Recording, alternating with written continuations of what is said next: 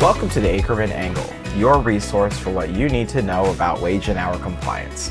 I'm Damien DeLaney, and I am co-chair of Akerman's Wage and Hour Practice and a partner with a firm based in Los Angeles. And I'm Jeff Kimmel, co-chair of Akerman's Wage and Hour Practice and a partner based in the firm's New York office. Today we'll be discussing what to expect on the wage and hour front in 2023. Today we're going to discuss expected challenges to new rules put into effect by the Biden administration last year, including the test for classification of workers as independent contractors, the new 80-20 rule to determine if workers can be paid the tip credit minimum wage, a new wave of court challenges to how collective actions under the Fair Labor Standards Act are administered by the courts, and whether certain regulatory restrictions on the use of the highly compensated individual exemption to the Fair Labor Standards Act overtime requirements will be struck by the Supreme Court. Got a lot on our plate today, Jeff. So that's right, Damien. And the first thing we're going to talk about is the tip credit minimum wage 80-20 rule that was implemented by the current administration and went into effect in December 2021. We talked about this in depth back at our first inaugural episode back in April of 2022. And there's been some recent challenges in the courts to that rule. Just to quickly review, and again, we went into this more in depth in our prior podcast, but just to review, the 80-20 rule has been around for a long time, and traditionally it said that if a tipped worker spent more than 20% of a given week on non-tipped activities, they had to be paid the full minimum wage and not the tip credit minimum wage. The Biden administration put into effect this twist on this rule in December 2021, which added a couple additional restrictions. One was that any time spent on non-directly tipped activities or activities that didn't directly support tipped activities could not be paid at the tip credit minimum wage. They also included a rule that said that any time exceeding 30 consecutive minutes on tip supporting activities had to be paid at the full minimum wage, not the tip credit minimum wage. And there were some other additional restrictions added to the 80-20 rule as well. But the important thing is that rule was challenged, as we predicted it would be. And there's a lawsuit filed in the Texas courts, where the Restaurant Association, the plaintiff in that case, actually called the Restaurant Law Center, sought to challenge the provision and sought an injunction prohibiting the rule or preventing the rule from going into effect pending adjudication on the merits. The district court judge in that case in Texas denied the injunction. That's now on appeal. There was oral argument at the Fifth Circuit in early December 5th, to determine whether or not to actually reverse the district court's decision and put a stay on enforcement of that rule pending adjudication on the merits. At oral argument, the Fifth Circuit panel seemed conflicted on what to do and whether there was sufficient, quote, irreparable harm to support putting an injunction into effect. So essentially, employers need to be aware of that challenge, be aware that that rule is currently in effect. Make sure that if they have tipped workers who they're paying the tipped credit minimum wage, that they are complying with the new rule. And of course, if there's a decision in that case, we will certainly notify employers, and they can determine how to adjust their practices. And Jeff, what happens if the Fifth Circuit rules in favor of the Restaurant Association? What's the effect of that to employers that are faced with complying with this rule? Well, the immediate issue again is the injunction. So if they rule in favor on the current appeal, that would simply mean that the Department of Labor is enjoined from enforcing that revised 80-20 rule, which will then revert back to the prior iteration of the rule, which was actually under the prior administration. So at that point, of course, you and I will talk about that, and we'll let employers know exactly if they should be changing their practices or what they should be aware of. But essentially, this modified 80-20 rule will be held in abeyance pending a determination on the full merits.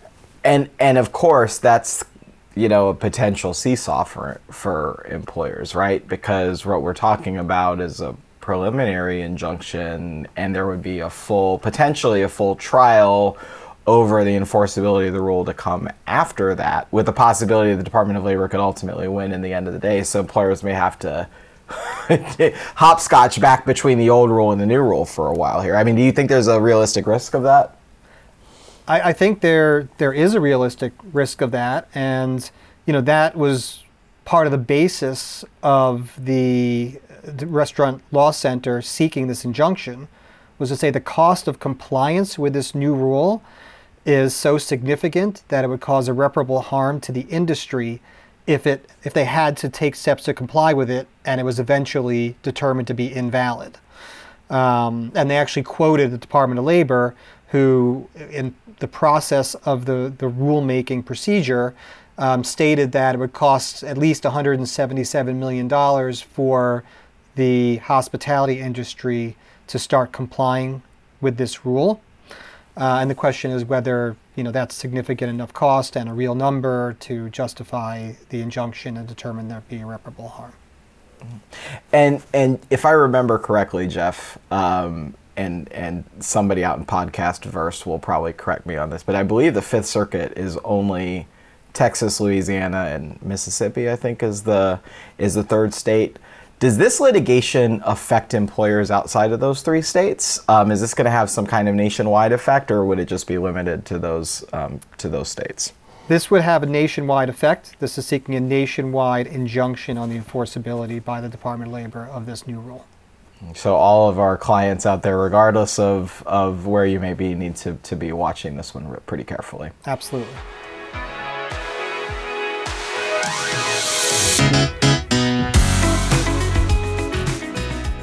So Damien, the next thing we're going to be talking about is something that we did have talked about in a prior podcast, again, which is episode 4, and it's the new Department of Labor independent contractor test.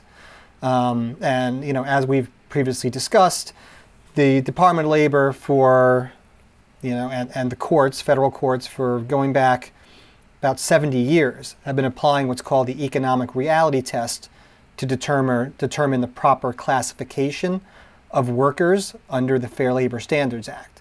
So if an employer has a worker working as an independent contractor and that classification is challenged by the Department of Labor or by a plaintiff in the court on the basis that they should be an employee and not an independent contractor, the test that the federal courts and the Department of Labor use is called the economic reality test.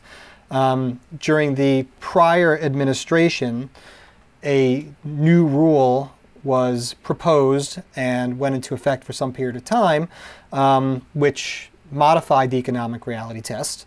And rather than the 5 or 6 factor test that had been in effect for all these years, it was applied slightly differently in different court circuits, federal court circuits. Some used 5 factors, some used 6. Some analyzed them a bit differently than others. But they took that 5 or 6 factor test and they modified it, and they took 2 of the factors, which was the degree of control by the employer over the worker and opportunity for profit or loss, and said these are the most important factors. And in any analysis as to the classification of a worker, the courts and the Department of Labor should first look at these 2 factors. And if it's clear based on these 2 factors that the worker is properly classified as an independent contractor, then most of the time that's the way it should go. If it's fairly clear that the worker should be an employee, then that's the way it should go. If it's not crystal clear by either of these 2 primary factors, then the courts, the Department of Labor, will look at the other 5 or 6 factors, which are permanency of the relationship, amount of investment in the business by the worker, and whether the work being performed by the worker is integral to the employer's business. When the new administration came in, they essentially issued an order putting that prior administration rule on the shelf, essentially held it in abeyance, and issued their own version for comment of the economic reality test, which went back and said, no, there aren't two primary factors. There's these 5 or 6 factors, and this is just a straight out balancing test where, in any particular circumstance, some of these factors may be given more weight than others, but there's no predetermined amount of weight to be given to any of these factors. It's just a pure balancing test. So that new rule was issued in mid-October for comment. The comment period has been extended. It was extended to the end of December in 2022. And we are now awaiting to see what the final rule will look like when it is issued by the Department of Labor, which will probably be issued in the first quarter of 2023. We expect that when that happens, similar to that 80-20 rule that we talked about for tip workers a few minutes ago, there's going to be all sorts of court challenges. Probably going to be in the Fifth Circuit, because that's where business groups like to challenge these type of rules.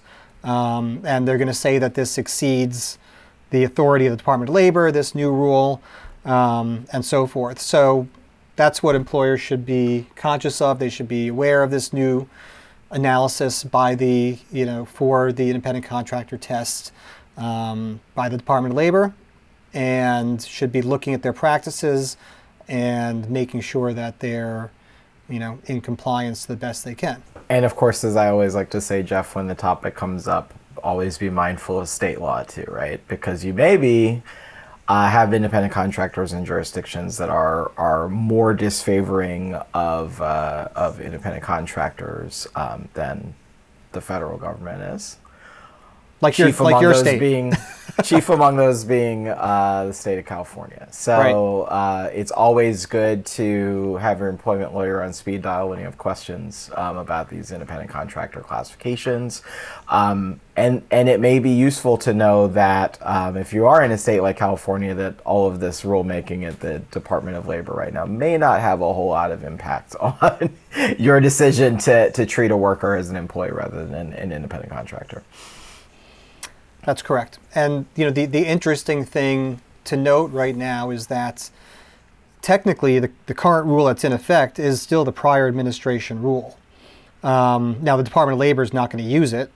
I don't believe in doing any analyses of independent worker relationships and any of the matters that they're adjudicating or reviewing. But technically that rule is still in effect. I would not advise my clients, by the way, to rely on that in looking at their practices. But technically, that two-factor primary factor test is still in effect.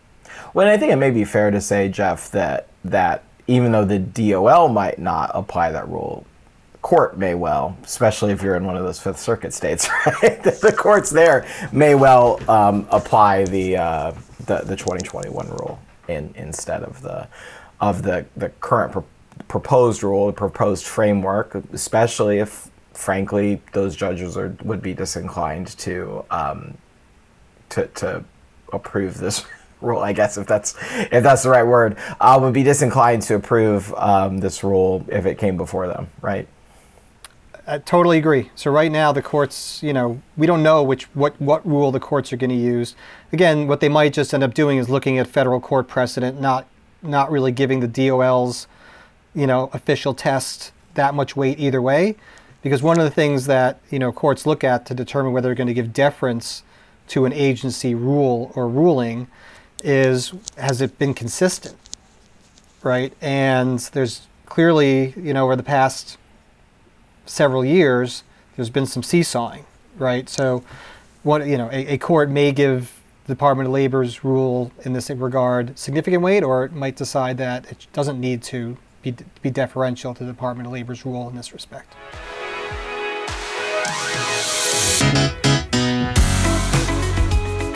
So Jeff, to take a detour and talk about litigation for a minute, there's a big development or potential development that may be of interest to employers when it comes to how FLSA collective actions are litigated in federal court.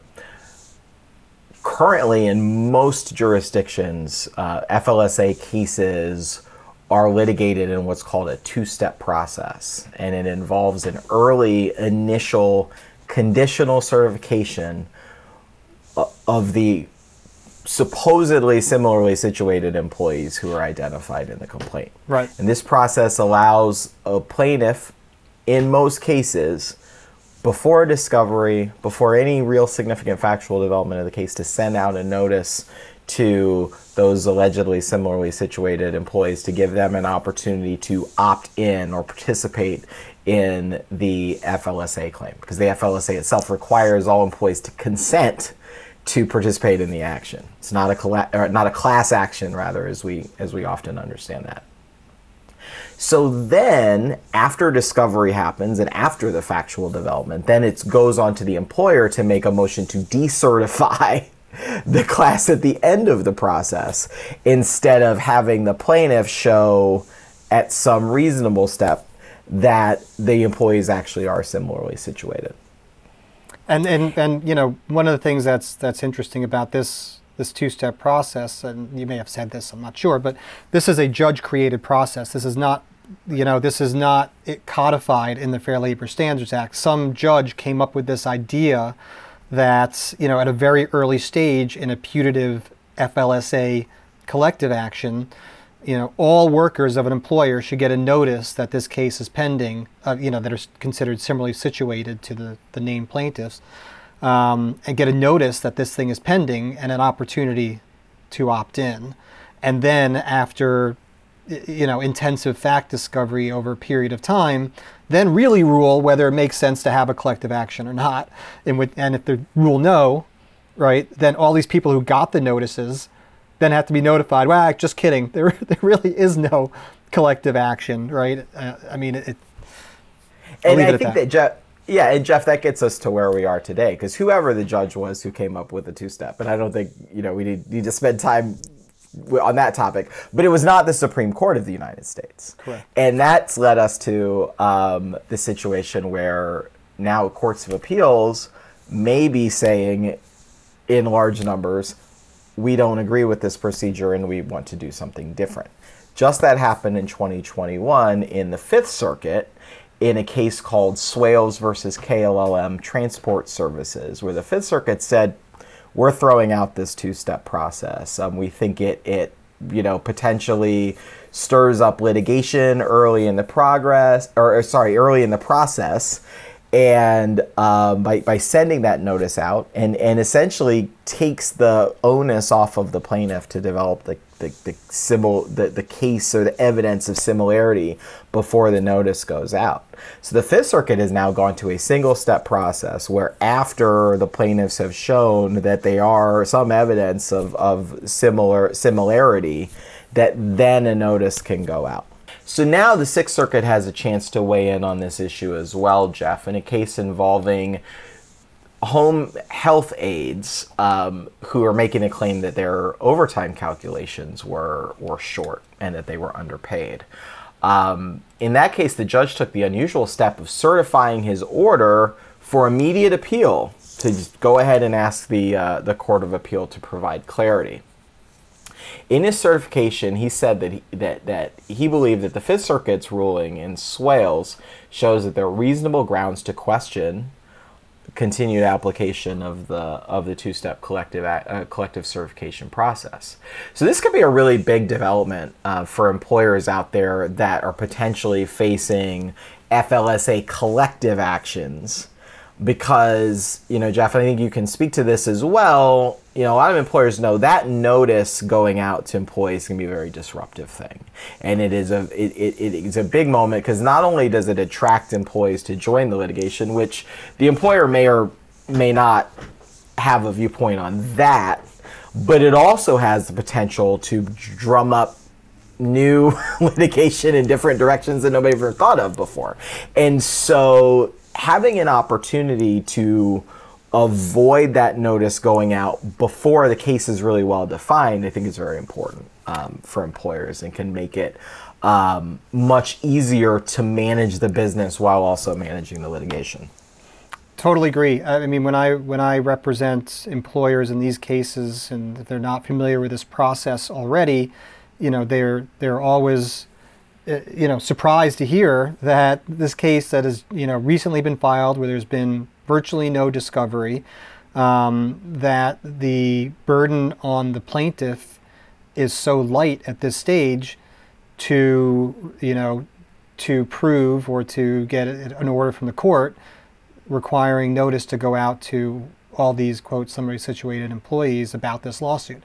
And the concern is exactly what you noted, which is that rather than make the process more efficient, it actually results in potentially stirring up litigation where it's not even clear that it's an appropriate case for a collective action, and certainly that there's any merit to the lawsuit. So I think one thing that we should note is that, and hope, is that ultimately, depending on what the Sixth Circuit rules, this thing might go to U.S. Supreme Court. And then we might get a determination by the U.S. Supreme Court finally on whether this two-step approach is really appropriate, or whether it's a rule that should be followed by all of the courts. And I think that's an interesting question. I'm not much of a court watcher, but I do know the court is usually looking for an issue of disagreement between the courts of appeals right now, and it seems like the idea of the two-step was so entrenched that it may. I'm wondering if the Supreme Court isn't going to wait to see if other courts of appeals take it up and gets a little bit more work done at that level before the court takes it on. But again, this is something that I think is worth keeping an eye on, just to know what to expect in these types of cases. Employers, again, in the Fifth Circuit can, I think, feel pretty confident at this point in time that there is not going to be early notice out to their employees at this stage. But certainly in other parts of the country, maybe not the Sixth, but in other parts of the country, that two-step process is still in place, and may be for some time to come.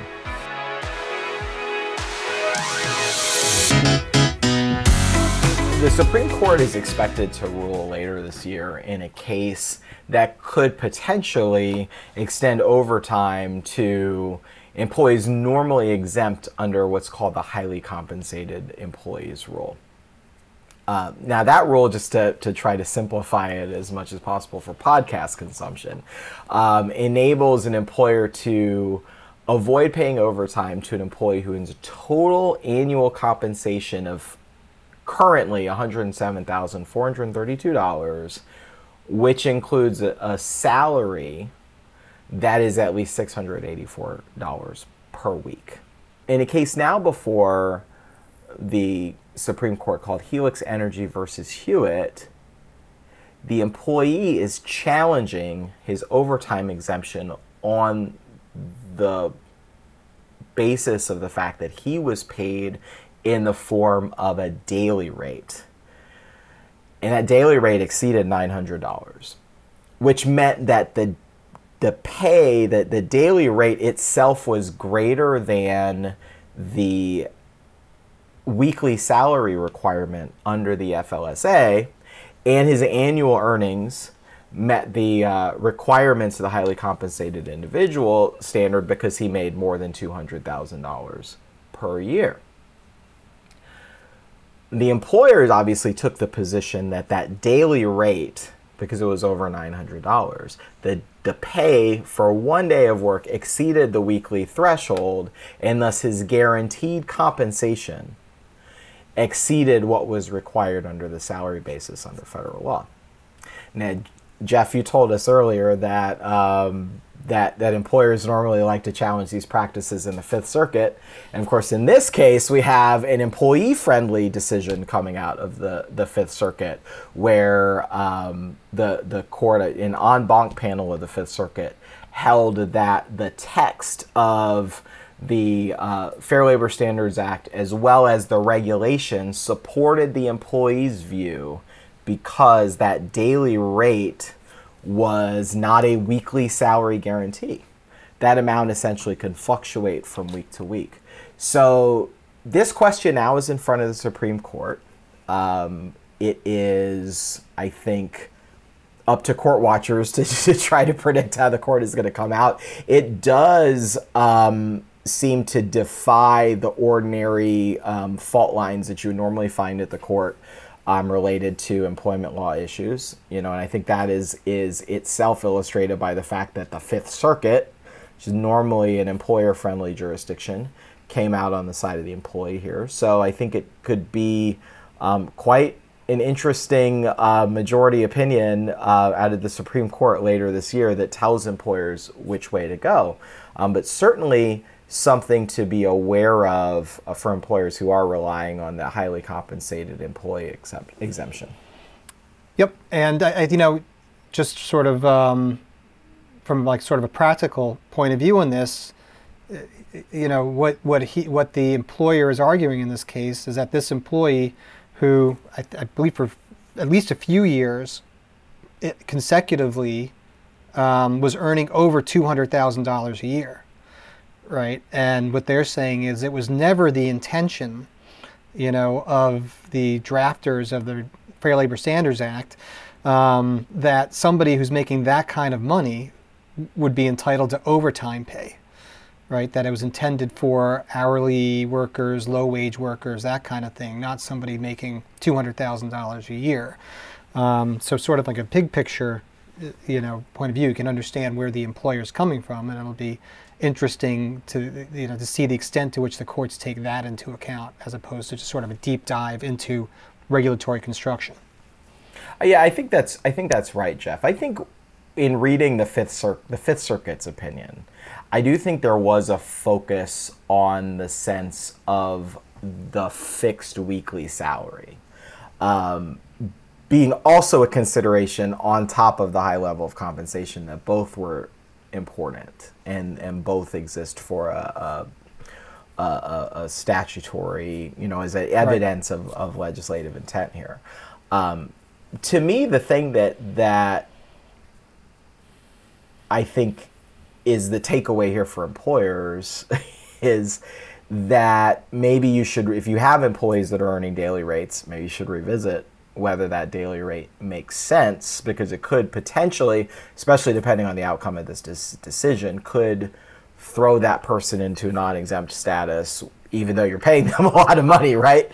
And so maybe the best way to avoid that is to, if you have salaried employees, to make it really a weekly salary instead of a daily salary. If practical, right? If you can do it. Well, if you can do it, right? And then maybe you have to make those decisions. Well, if we can't practically do this person on a salary basis, then maybe you just have to make them, if they're going to pay them overtime, maybe you have to make them hourly. And then what does that happen? You have to potentially bring their comp down. Do you lose good people? All of those important considerations come into play. So this, I think, is going to be a tricky one for employers. If the Supreme Court affirms the Fifth Circuit decision and rejects this compensation structure that was before the lower courts here with respect to the daily rate, and it's gonna provide a challenge for employers with that compensation model. So the next case we're going to just very quickly talk about is a case called Mayfield versus the U.S. Department of Labor. And this is, guess what? Another Texas case. And here the plaintiff is challenging what's been sort of an accepted part of the overtime exemption test for many, many years, which is the salary threshold. The Fair Labor Standards Act says that hourly employees, certain employees, are required to be paid overtime for hours in excess of 40 in any given week.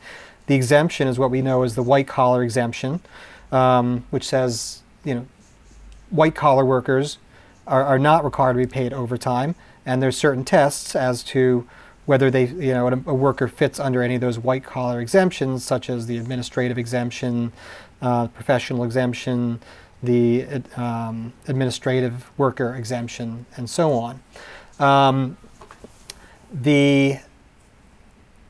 Those exemptions are codified in the Fair Labor Standards Act.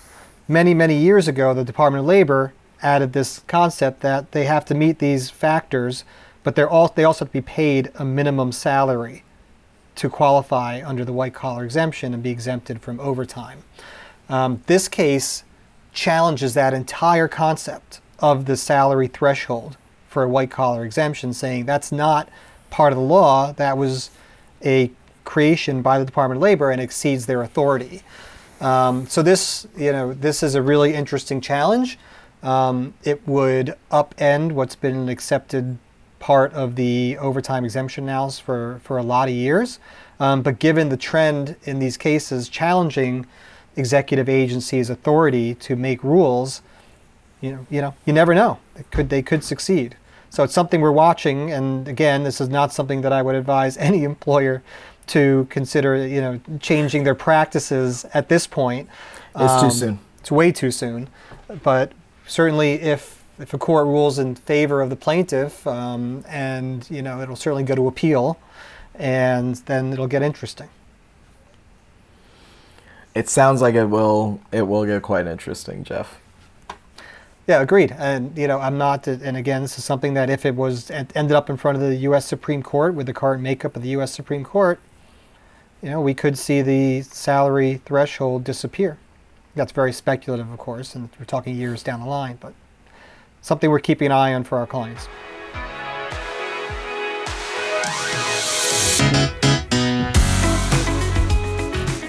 So Jeff, that brings us to our state roundup, which is also a look at things that are happening in the states that employers need to keep an eye on in the new year.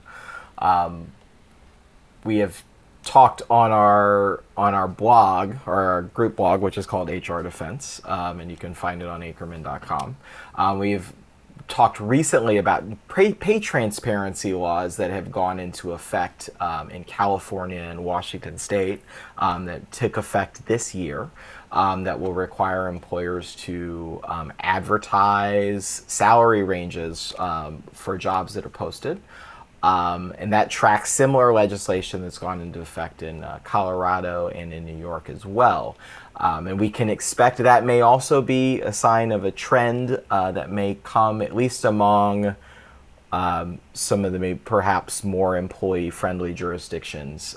You may see more states adopting similar pay transparency requirements. 23 states and the District of Columbia increased their minimum wage rates in 2023 as of January 1st. That's too many for us to get into on our show, so we'll mention a few of the big jurisdictions, one of which is California.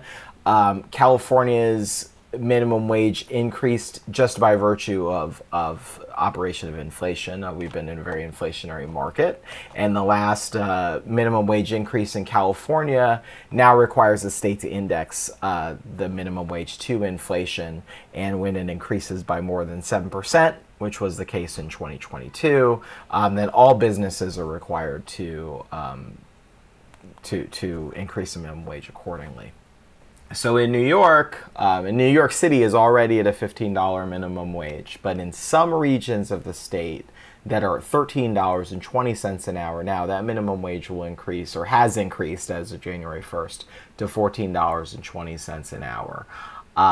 And keep in mind that those regions are subject to annual increases based on economic indices until they reach $15 an hour. So the goal, I think, in New York is to get everybody to $15 an hour in the next few years. Would you agree with that, Jeff? That would be the goal. That's what the legislature has mandated as of now. New Jersey has also increased the minimum wage in 2023 by $1.13 an hour, so it's going to be $14.13 in New Jersey this year. And also in Connecticut, the minimum wage went up in July to $14 an hour. It's going to go up another dollar on June 1st of this year to $15 an hour. And those are only 4 states. We've got 23 total plus the district, which increased their minimum wages this year. So chances are, if you're an employer, this affects you somewhere in the country. So take a look out. And again, of course, contact your employment lawyer if you need additional guidance on complying with these new minimum wage increases. Thank you for listening to Episode 5 of the Akerman Angle, Legal Insights on Wage and Hour Law, addressing what to expect on the wage and hour front in 2023. If you have any questions or comments, you can email us at podcasts@akerman.com. We welcome your input, and we may even answer one of your questions on an upcoming episode. Thank you, and see you next time.